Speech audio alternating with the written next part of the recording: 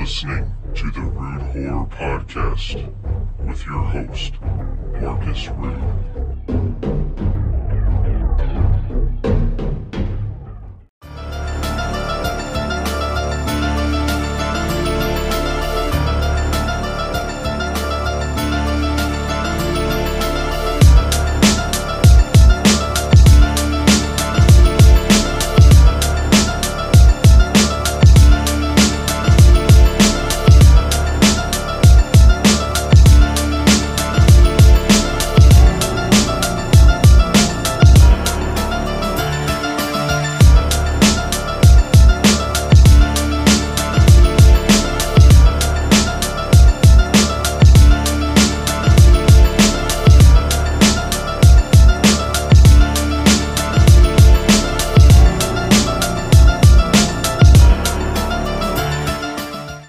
Hello everybody, you're listening to the Rude Horror Podcast. I'm Marcus Rude, and today's movie is Return of the Living Dead, and this was a QC Horror Empire poll pick that I made a poll over at the QC Horror Empire page on Facebook. Everybody voted on Return of the Living Dead as the most voted movie on the list. I did a poll of movies that take place in the month of July. There wasn't a whole lot that I found, but I obviously this one takes place in July. Jaws, Silver Bullets. I can't think off the top of my head, but there's a couple of them. And I can't argue with Return of the Living Dead. It's such a great fucking movie, and it's one of my favorites. So that was sort of why I didn't really want to do a deep dive discussion on this movie so soon on the podcast, just because I do hold this so high, and I'm just afraid I'm going to butcher it. But I'm going to give it my shot, the best shot I can for right now. Going to go off the top of my head on a lot of stuff. And, I worry too much, but, nonetheless, I'm going to give it a try. We'll do some deep dive on it. And, I guess I'll do a play-by-play of it if you guys are interested in it. I know most people that listen to horror podcasts have probably seen this movie, so, that's why I'm kind of hesitant to do a play-by-play, but, it is what it is, and I'm by myself on this episode. So this movie, the wide release date of this movie was August 16th, 1985. This has a runtime of around an hour and a half long, so it's not a long movie. It's actually the perfect length for a horror movie, and especially for a horror comedy movie. I just think this movie's perfect, and so many aspects of this is so good. So we got Dan O'Bannon to direct this one, and he wrote this. Obviously John Russo, who had worked on Night of the Living Dead, worked on the story as well. And the same with Russell Streiner. But yeah, Dan O'Bannon, he directed this one, a movie called The Resurrected. And he was also the writer for Alien. And Alien with Sigourney Weaver. He's done a lot of badass movies. I would credit, he helped write Total Recall, Alien vs. Predator. I know a lot of people don't like Alien vs. Predator, but I can't get enough of both series, so I'm a fan of both franchises, so there's some aspects of it that I do like. Also, Life Force, directed by Tobe Hooper. That's a good one if you guys never seen it. I think I've talked about it a couple times on here, and it's one of those underrated space vampire flicks. If you guys are interested in space vampire flicks with a hot vampire alien chick that is naked in a few of the scenes, so check it out, guys. It's a good one. He also helped write Invaders from Mars, Dead and Buried, Dark Star, Bleeders, just to name a couple. So he's incredible writer and a great storyteller. I mean, look at Return of the Living Dead, how perfect this movie is. So this guy definitely knows what he's doing, obviously. I just want to touch up on John Russo for a minute. So he helped write, co-written Night of the Living Dead with George Romero. Classic movie. What can I say that no one already knows about Night of the Living Dead? It's just a great movie. But did you know that he helped write the story for The Majorettes, which is a slasher film that doesn't get talked about a whole lot. It's a 1987 slasher film. He also wrote Santa Claus, or like Santa Claus, CLAWS, and also Night of the Living Dead 3D, starring Sid Haig. And one movie I'm not familiar with, but the cover looks very intriguing, is it's called Midnight 2. He directed it. He directed and wrote that film. I'm not familiar with that one. I might have to check that one out. My Uncle John is a Zombie. He directed and wrote that one as well. And I've never seen this one. I probably should see this one too. It's a newer one. Sorry, I'm kind of getting sidetracked, but this sounds pretty interesting. It's called My Uncle John is a Zombie. And it's about a zombie kept in hiding by his niece and nephew for over 40 years suddenly becomes famous when the world discovers he can talk and reason as though he were alive. As his popularity grows, he is discovered by zombie hunters who want to kidnap him and hunt him for sport. The cover of this really makes it look like I'm assuming John Russo is the zombie in this movie, so that's pretty cool actually. And Russell Schreiner is in this. He played Johnny in the original Night of the Living Dead. So very interesting. I'm gonna have to check that out. Maybe you guys should check it out too. Or if you've seen it, let me know if it's any good. It's got mixed reviews, so I don't know. I would give it a try. Give it a shot. The budget of this movie was $4 million.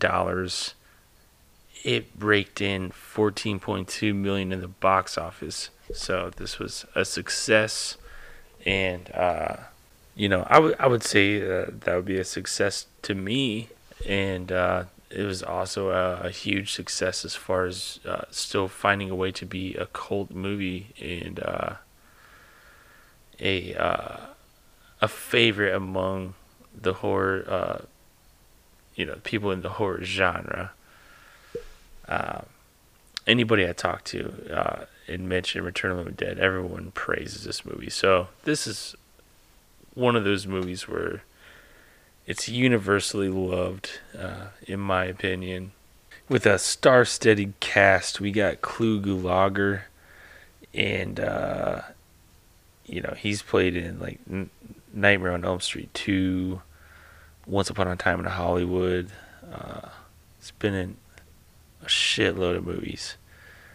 From A Whisper to a Scream, which we had on a previous episode with Courtney Joyner. He talked about working with Clu on that film, and that's incredible too. So if you guys haven't checked that one out, check out one of my previous episodes.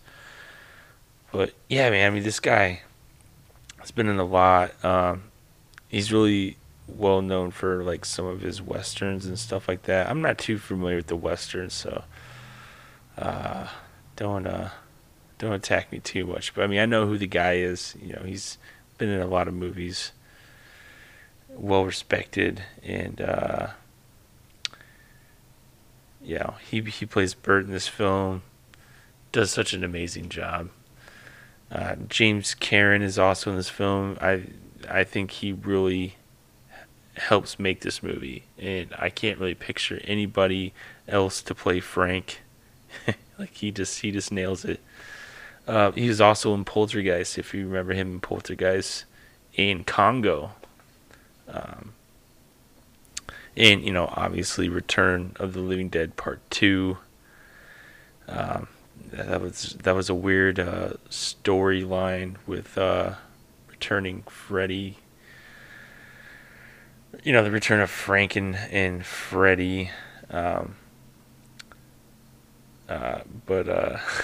they changed the names, so I thought that was funny. So, James Karen plays Frank in the first one, but he plays a character named Ed in Part 2.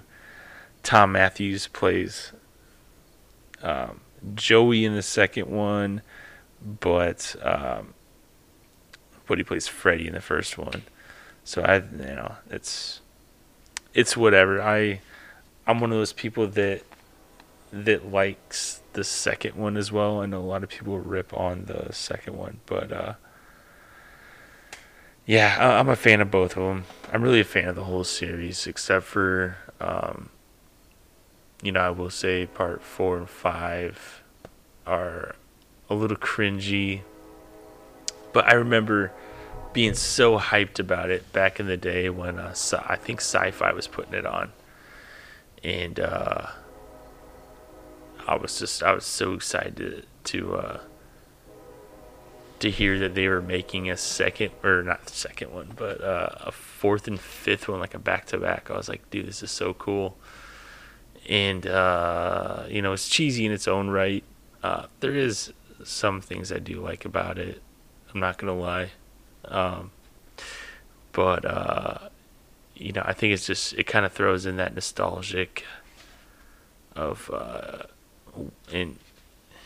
nostalgia thing, but like the craving of wanting more in a series, and a well-beloved series in my eyes. And I actually enjoyed part 3 as well. I thought Yuzna's take on it was different, and it was almost like a love story in a way. But somehow it worked, because it's kind of crossing to areas that I guess are like uncharted territory, and something different. Definitely a good date movie if you haven't seen it and you want to take a chick on a date that likes horror movies. Maybe that's a good one. So Don Calfa's in this. He plays Ernie. Plays an amazing what do you call that? Like a mortician. I was gonna say mortuary guy, but yeah, a mortician.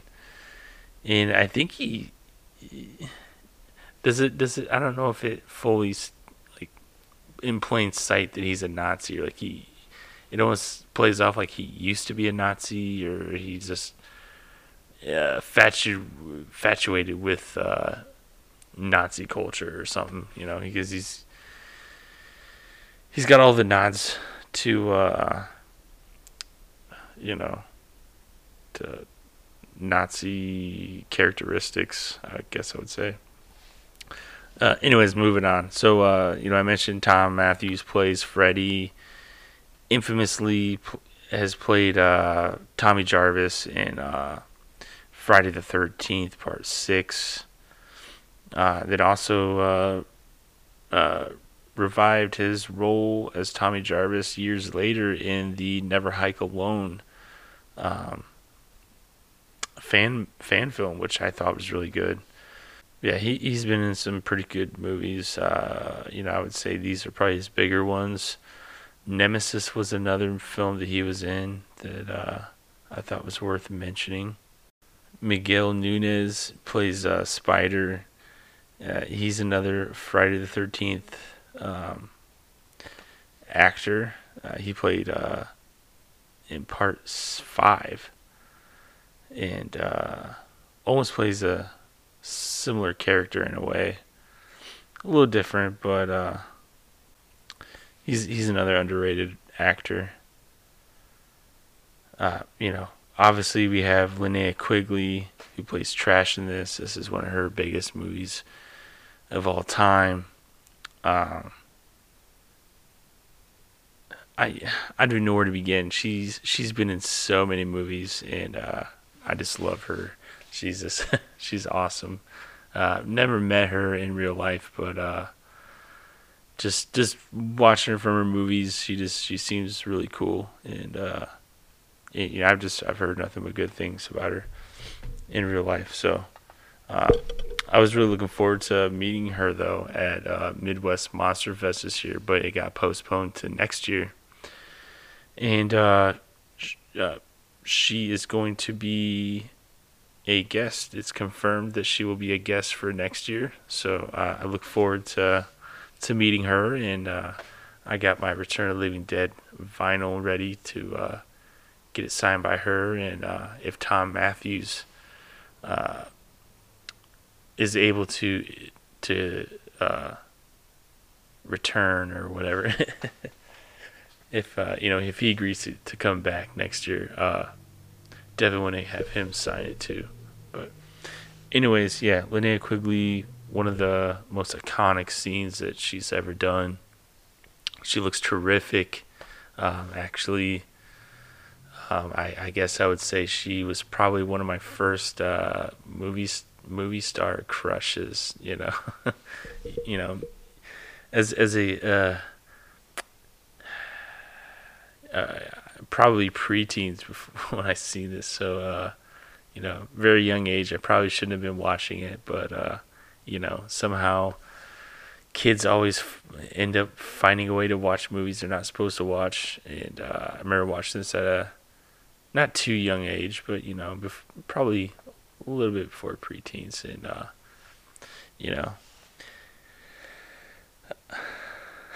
I might edit this out. I don't know. Maybe I'll keep it in, but you get the picture. Everyone had a crush on her, right?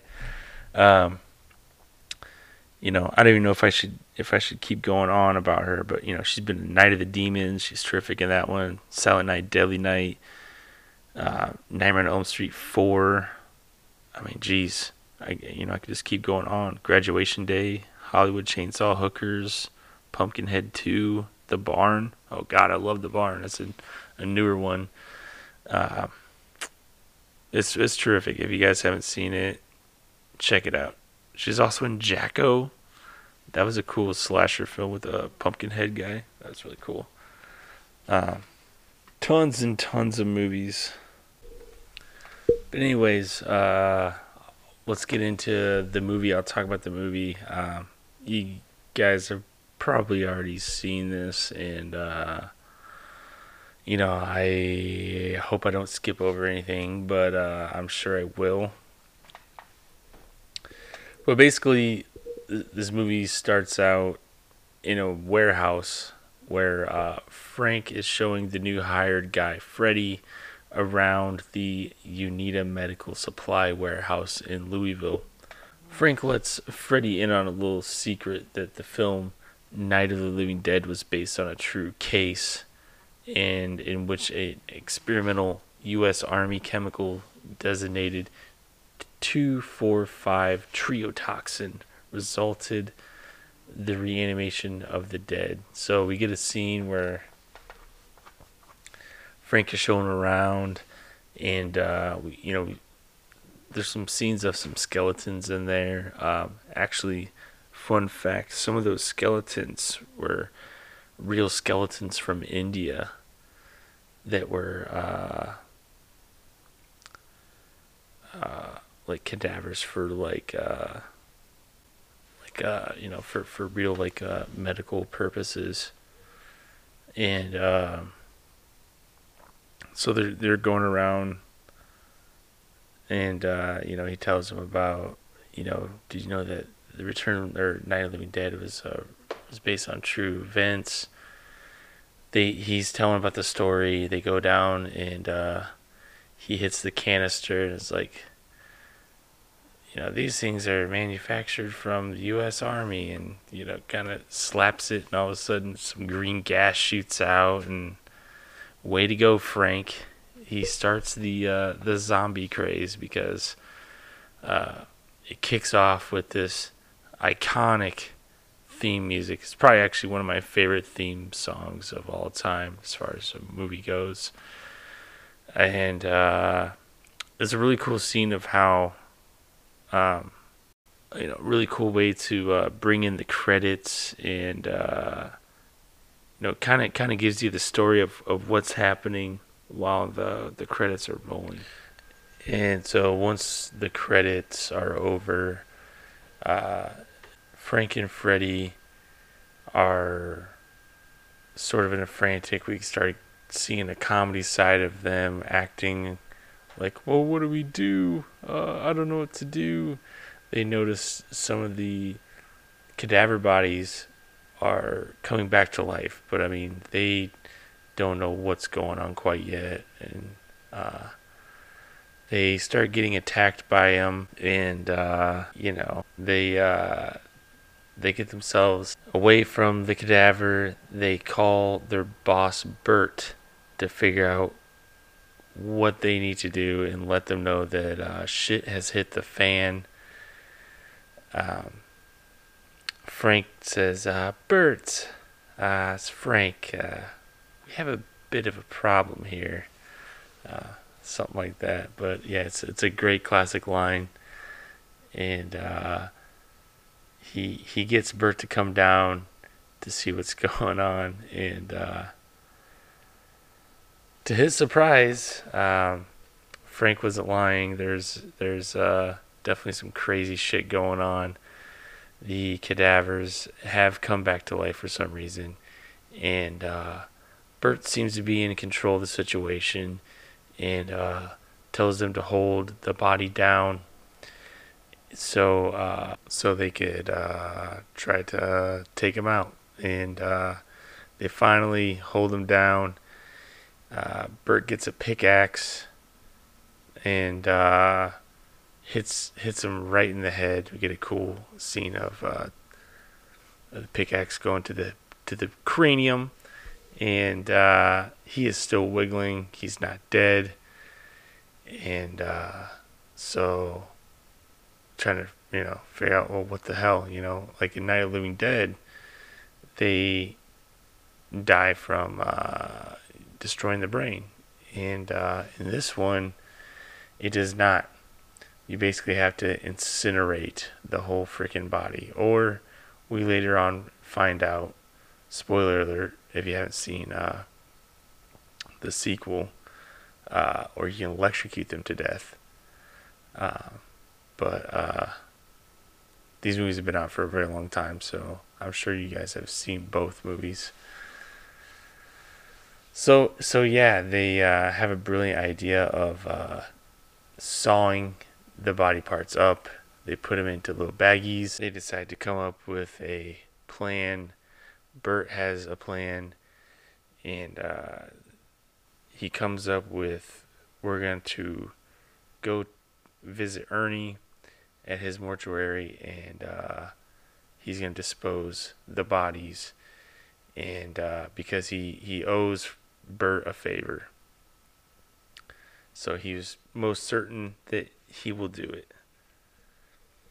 But before then, I think I skipped over the scenes where like the butterflies are coming alive, and I guess some of the movie magic in that was they were fanning a book to create some wind movement, and that's what causes the butterfly wings to move, which I thought that was kind of cool.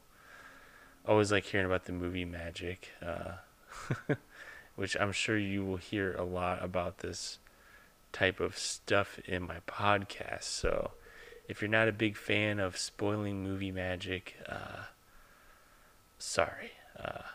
It's just something interesting to talk about because you know, we've all seen the movies, and we'll, fans like me, I like to know how stuff is made. Um, so there's that. And then the dog scene where the dog cadaver that's like not sawn in half, but the split down the middle. I don't know how do you explain it. Like it's just a dog split in half. You see all of its insides. That comes back to life, and they're beating it with was it like a crutch or something? And he's like yelping whenever he gets hit and stuff. Like it's just kind of a comedy spoof type thing, but it's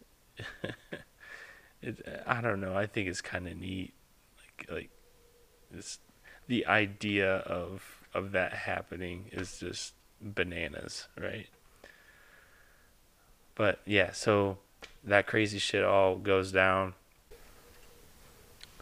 Then we jump over to the other side of the story where Freddy's punk rock friends are killing time, and this is a classic scene of the punk rock look.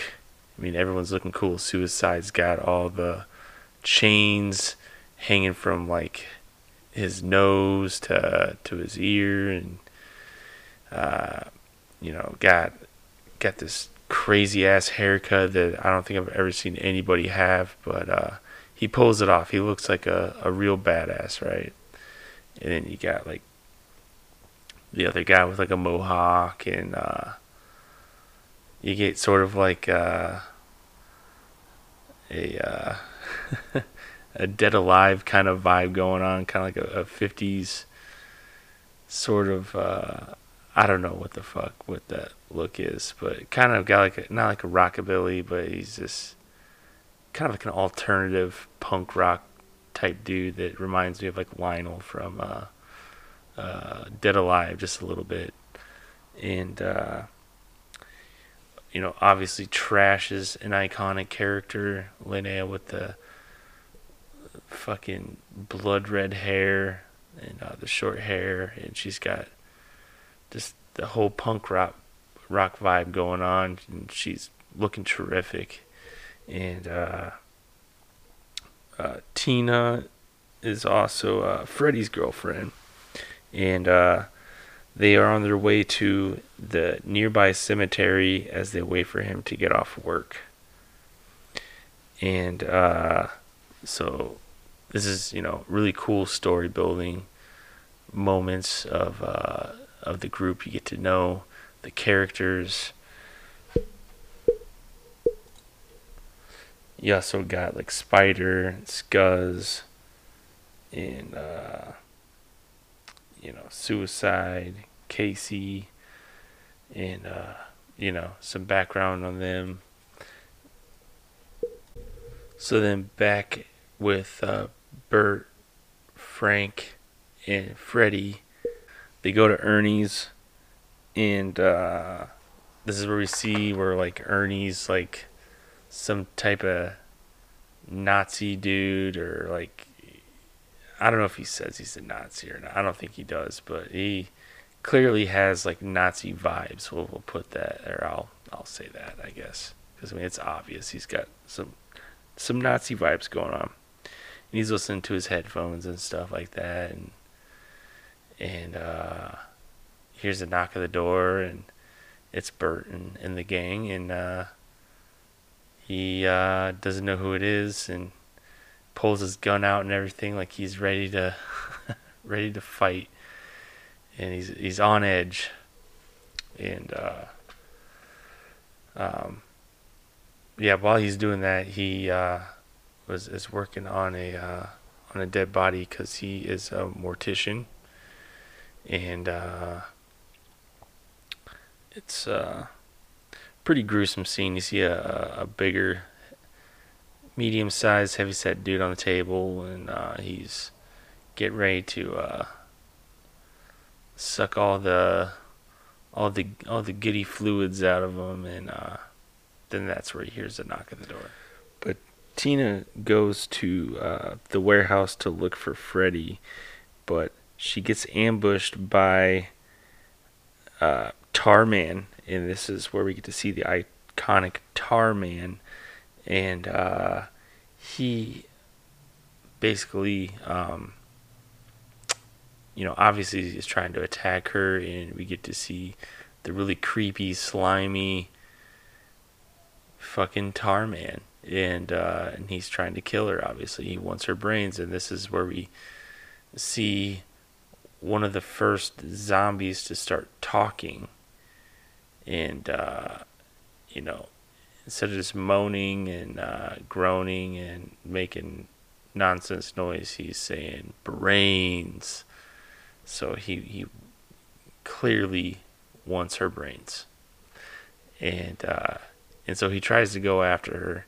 She locks herself in I want to say it's like a locker or like a closet, and I want to say this is the part where she tries to run up the stairs and she falls through the stairs, and so we get to see some suspense build up, and I want to say that she locks herself in the closet because she can't escape him. So back at the mortuary, Bert and Frank and Freddy are trying to convince Ernie to burn the body, but they can't tell him that it's a body, and they try to say they're like I want to say they're like weasels, is what he said, and they're like mentally ill weasels. Like, they just tried making up something and to try to get Ernie to buy it, and he still was kind of like, well, I can't do that, it's cruel. And it's like, oh, well, you got to, and they tried picking one up, and it's wiggling around and shit, and then all of a sudden the arm pops out, and Ernie's just kind of like, oh shit, he's kind of got that look like, what the fuck, and it's moving, and it's grabbing his leg, and he's just like, get it off me, and so he figures out that they're not weasels, and it's pieces of a fucking human and cadaver at that. But so they convince him that they need to burn it because no one's gonna believe them, and this and that. So they do. They burn the remaining body in the crematorium, but the chemical from the smoke leads up to the atmosphere, and then it helps create acid rainfall, and so that is how the infection spreads. It is spread by the acid rainfall that was mixed with the chemical smoke, and it soaks into the soil at the cemetery where all the punks are, and so this is where we see a really cool scene of the dead coming back to life from the grave because they have the trioxin in them. But come to think of it, I think I skipped over a really important scene, and that was the punk rockers at the cemetery. The part where Trash is trying to get on suicide, and he's not having any of it. Like she's trying to get with him, and he's like, what does people think this is a fucking costume? This is a way of life. And she's like, oh yes, and he's like, man, get off me, man. Like, have some respect for the dead, will ya? And it's one of my favorite lines of the movie, just that scene. And then it leads up to this scene where Trash has her, most iconic scene, the part where she dances naked on the gravestones. And I always like the part where they say, one of the guys is like, hey guys, get the lights over here. she's getting naked again or something like that. So she's done it multiple times apparently. But yeah, this is a iconic scene, whether you want to admit it or not. Uh, this is Linnea in her prime, and she's looking great as always. But especially in this movie, she's looking very fine, and yeah, so we get to see the nice dance, the new dance scene, and yeah, and then I think it cuts back to the mortuary scene, if I remember right, something like that. God, I'm bad at this. Um, but you get the idea. I think you guys know what I'm talking about. Hopefully. But anyway, so the punks. The punks have no other choice but to leave the cemetery because acid rain is burning them or whatever, and so they had to seek shelter, and they head back to the warehouse to see what the fuck Freddy's doing. But inside, they find Tina downstairs, and in the nick of time, they set up a barricade and lock Tarman in the basement, but not before it kills Suicide. So Suicide was sort of their suicide guy, and the iconic scene of Tarman biting into Suicide's head buys him enough time to escape.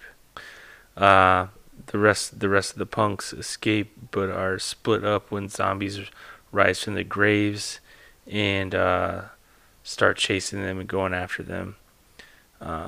Spider, Scuzz, and Tina escape to the mortuary, while Casey and Chuck retreat into the warehouse, leaving Trash behind. She kind of gets tripped up and is devoured by old decaying men that are tearing at her flesh, as she mentioned earlier that would be the worst way to die. She ends up dying the way that she had described.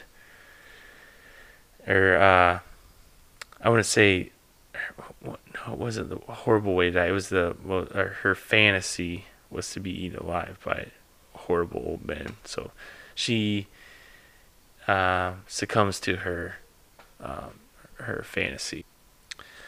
It cuts back to the mortuary, and Freddy and Frank are increasingly getting ill from their exposure to the gas. Their face starts turning colors and very pale, and they have the paramedics show up, and they're doing their vital signs, and even though they're still alive, they're actually dead. They're not showing any vital signs, and it's really weird for them. But us as an audience, we know what's going on. Tina, Spider, and Scuzz join the group while the paramedics set up outside to retrieve the stretchers from the ambulance. Both the paramedics are ambushed, and we get to see some of these zombies just devour them. And cuts back to the group is inside looking out and watching the whole thing, and they decide to barricade themselves inside the mortuary. Scuzz gets killed by protecting the barricade by a female zombie, which Ernie captures, and we get to see a cool interrogation scene where I think the body was cut in half, so you get to see like the bottom of her spine just kind of wagging like a tail, and it's a really cool. We know it's a puppet, so it's really cool design what they did for her. And she talks, and she kind of gives them vital information, really, because, it's like, what do you want? And she said, or why do they eat the brains? And she says, the pain. It's so the pain will go away. And, so I don't know if this is the first time that we see, the zombies' opinion of why they're eating brains. They're not just mindless, undead people walking around. Like, these are intelligent, talking zombies, and they're telling us why they're eating brains and why they want brains. So, it's a cool aspect. We don't really get to see that a whole lot, and especially this time frame the movie came out, we really don't get to see that side of things.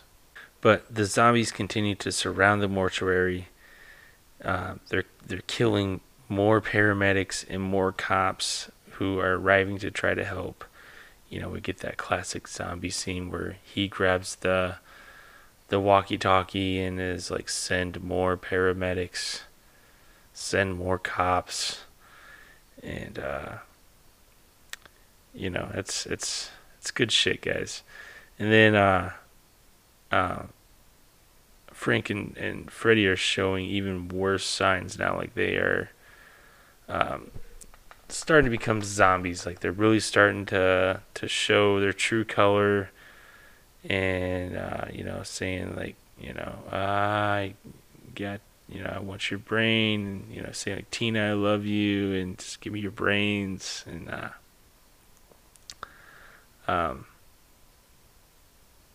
I guess I'm jumping the gun, guys, man. But Bert locks him in the chapel area and locks him in because they know that they're soon to be goners. But Tina stays in with Freddy, and that's where he starts becoming more vicious and saying, like, Tina, I love you, but you got to give me your brains. And so Freddy is trying to attack her. Tina is again rescued while Frank self-immolates in the crematorium. He just cannot take it. So he puts himself in the crematorium and slides the rack into the incinerary. And so we see Frank's fate there. Bert and Spider escape to the warehouse, leaving Ernie and Tina behind to hide from Freddy, who's acting like a maniac and in fashionable zombie fashion. And so they're trying to fight Freddy off, but Bert and the other punks in the warehouse manage to defeat the Tar Man, and they call the police for help, only to learn that the zombies, including the reanimated Trash. So she comes back. She's got some really cool makeup on, and she almost looks sort of like a demon zombie, which I really liked how they did up her makeup. And they're already making it to where the police are not going to be able to fucking do this. So Bert ends up calling the number that's on the tank that Tarman had came out of, and he reaches Colonel Glover, who apparently has been searching for these barrels that have been missing for who knows how long. And typical fashion, right? It's like they've been searching for these barrels, but you get some idiots that don't know that it bumped off an army truck and just kind of went rolling. I don't know. That's another story in itself. But instead of sending help, the colonel has decided to destroy the contaminated area by nuclear artillery. And apparently, from reading my notes, from doing research, because I'll say when you watch the movie, it just seems like, everything gets blown up. You don't know if the survivors live or not. You assume that they're dead because it's a nuclear explosion. It blows like the whole fucking town up. We're reading, doing some research. I guess the blast does kill everybody, the survivors and zombies. But not knowing, the colonel not knowing, has spread the disease even farther. So meaning it's only gonna get fucking worse from here. And that's pretty much the end of the movie, guys. I mean, I know I kind of skipped over some of the details, but I think you guys get the idea. Oh shoot, I was saying I really didn't want to talk about this movie so soon because I felt like I was a little unprepared on this one, but I wanted to keep my word and try to deliver and keep my word. And so here you have it, Return of the Living Dead. Obviously, if you guys have made it this far, you've seen the movie, so you're just hearing my stupid little ramble take on it. But yeah, nonetheless, I mean, this is such a good fucking movie, and it's one of my favorite zombie movies, and especially being a horror comedy, and the soundtrack is phenomenal. We get like this cool punk rock 80s vibe of soundtrack, and it's so iconic in its own right. I actually have the vinyl, and hopefully try to get some signatures on that baby one day. But yeah, guys, Return of the Living Dead. I know one day I'll probably talk about the other ones, and yes, I would be willing to talk about Return of the Living Dead 4 and 5. Maybe I'll do it back to back. That'll be like one episode, and I'll just kind of breeze through them. I don't know. What do you guys think? Were you guys a fan of part 3? Because I'm a fan. It's a guilty pleasure of mine. I think it's awesome. And actually, oh shit, you can hear the train in the background. My apologies. Actually, thinking about it, I think Sci-Fi back in the day was having like a zombie movie marathon, and I want to say I got to see like Day of the Dead and Night of the Comet and Return of the Living Dead Part 3, like all in the same fucking day. Like it was so cool. I wish oh my god, this fucking train, dude. Anyways, I still wish there was like marathons like that still. There could be. I don't really have cable anymore. I'm kind of stuck in the streaming world, so like Netflix, Tubi, Shudder, all that stuff. And then I'm a big physical media collector, so why pay for cable when I can watch stuff on with the internet? Saves me money, and I have all this physical media I could be watching, and I just get my fucking news on the internet. So who needs cable? But I do miss that aspect of being able to watch like marathons on cable network, like Sci-Fi or like AMC. I think AMC still does stuff like that, especially around Halloween time. But yeah, man, good times.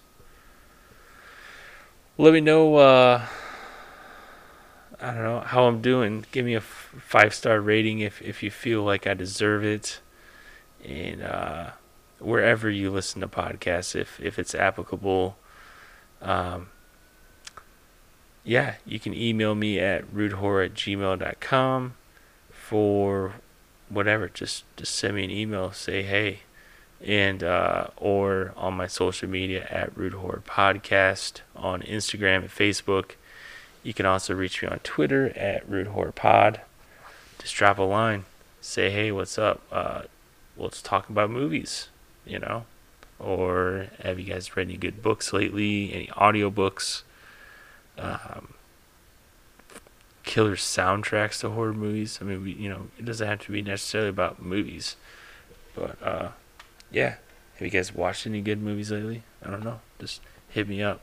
I will say I have a couple guest episodes lined up for the next 3 weeks, so you're going to be getting a awesome episode each week from me, guest related.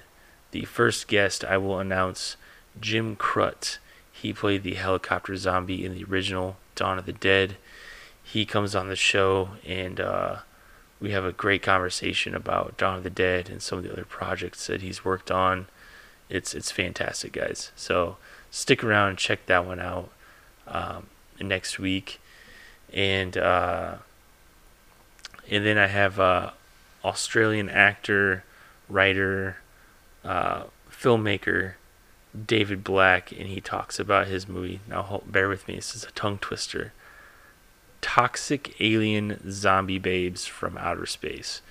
He talks about his new upcoming movie, and yeah, that was a fun conversation, guys. So stick around. That'll be the following week, and then the week after that will be writer, director, actor, illustrator, the rock and roll of illustration, Matt Bush will be on the show.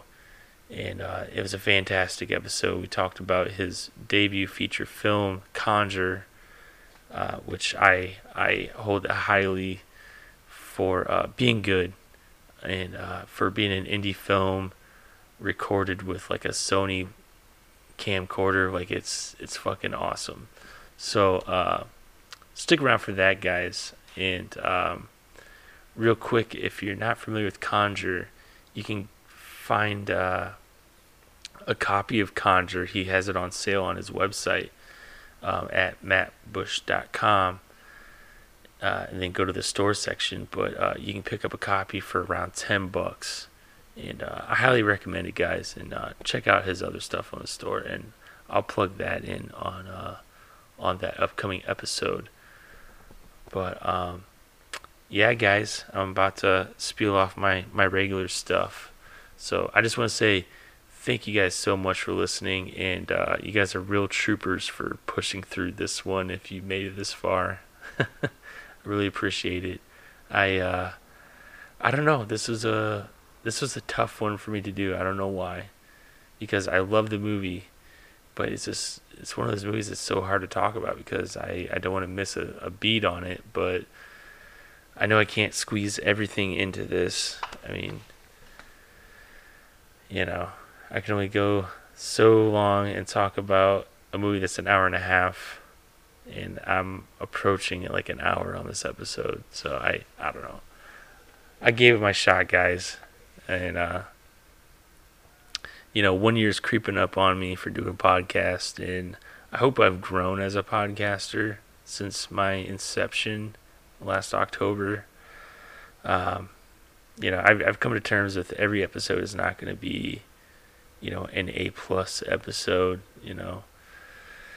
It's just, it's just how it works. I'm gonna have some ups and downs, and hopefully I'll have some ups ones in the future for you guys. I know the next few weeks are going to be some pretty sweet episodes, so stick around for that. And I can tell you that the following week,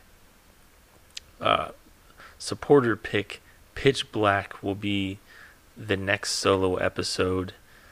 And I just want to thank Ryan again for picking that movie. And I'm sorry it's taken so long for me to pump that out for you, but things happen, and I've been getting guests left and right, which is not a bad thing. And I just wanted to get their episodes out first. but I promise that one is coming as well. Just want to thank Wake Brewing for letting me plug them into my podcast. They are a brewery in Rock Island, Illinois, that serve delicious craft beer. They are open for business. You can pick up their cans to go, or you can drink there outside. I'm not sure if they've done dine-in quite yet. I mean, everything's changing so much. But, yes, you can definitely buy some beer there. And it's good shit. So check them out on Instagram, Facebook, all that fun stuff at Wake Brewing for more info on the beer that they are coming out with all the time. And stay tuned for future events like food trucks that they bring in on the weekends, and just, you know, other fun events that they are a part of. Want to give a quick shout out to Midwest Monster Fest. They will be back next year, early September. A lot of the guests that they had lined up this year have agreed to come back for next year. So if you bought a few things that you wanted some of the guests to sign, like myself, do not fret. They're expected to come back next year. So keep a hold of all that stuff, and just keep up to date with whatever Midwest Monster Fest is throwing at you, and with guest announcements and all that fun stuff. You can find them on all the social media outlets, mostly Facebook and Instagram at Midwest Monster Fest, or you can go directly to their website at www.midwestmonsterfest.com. Also want to give a quick shout out to Marlena Midnight and her show Midnight Mausoleum. If you're from the Quad City area, she is a horror host that hosts a lot of fun cult, sci-fi horror, B-related type movies, and it's a lot of fun. She usually has them episodes up playing like Friday nights and Saturday nights as well. So check her out on Facebook. She'll have all the info on the times and all that fun stuff on how to watch her show at on social media at Midnight Mausoleum, and that's spelled Midnight as MIDNITE, and then Mausoleum. And just find her and follow them on social media. They're a bunch of cool cats over there. And man, who else am I going to give a shout out to? If you guys haven't checked out Pallbearer Press, I definitely highly recommend checking out Pallbearer Press. They are a fucking killer horror-related clothing company. I've bought multiple things. I usually buy a long sleeve from them every time I see them at a convention. But, you know, with shit nowadays going on, I don't know when that's going to be. But they're killing it in the hat game. I've been buying several hats. I've gotten like the new glow-in-the-dark Night of the Living Dead hat, one of the new Maniac hats, and a Cannibal Holocaust hat so far, but they're all fucking killer. Check them out at pallbearpress.com for all of your horror clothing needs. Also want to give a quick shout out to morbidlybeautiful.com. They're an awesome horror related site where you can find all of your horror needs in news, interviews, stories, podcasts on there. It's a terrific site if you want to find, you know, it's like the one-stop news place for horror. So check them out, guys. They're an awesome group over there. And yeah, guys, that's about all I have for you. I just want to thank Evil Dead again for letting me use his tracks on my episodes. And as always, you can find him on Bandcamp under Evil Dead. Check out his albums, Crips from the Beat. So, this is about the end of the episode, guys. Enjoy this beat and stay tuned for the next one.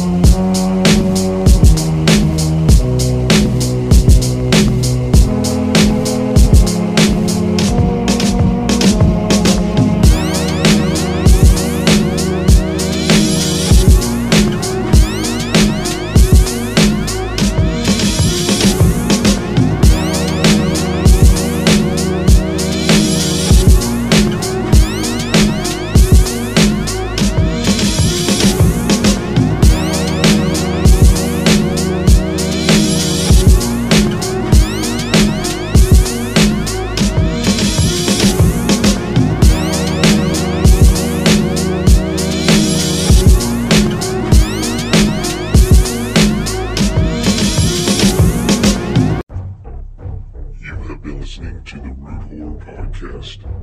If you like this content and would like to hear future episodes, please follow or subscribe if you dare.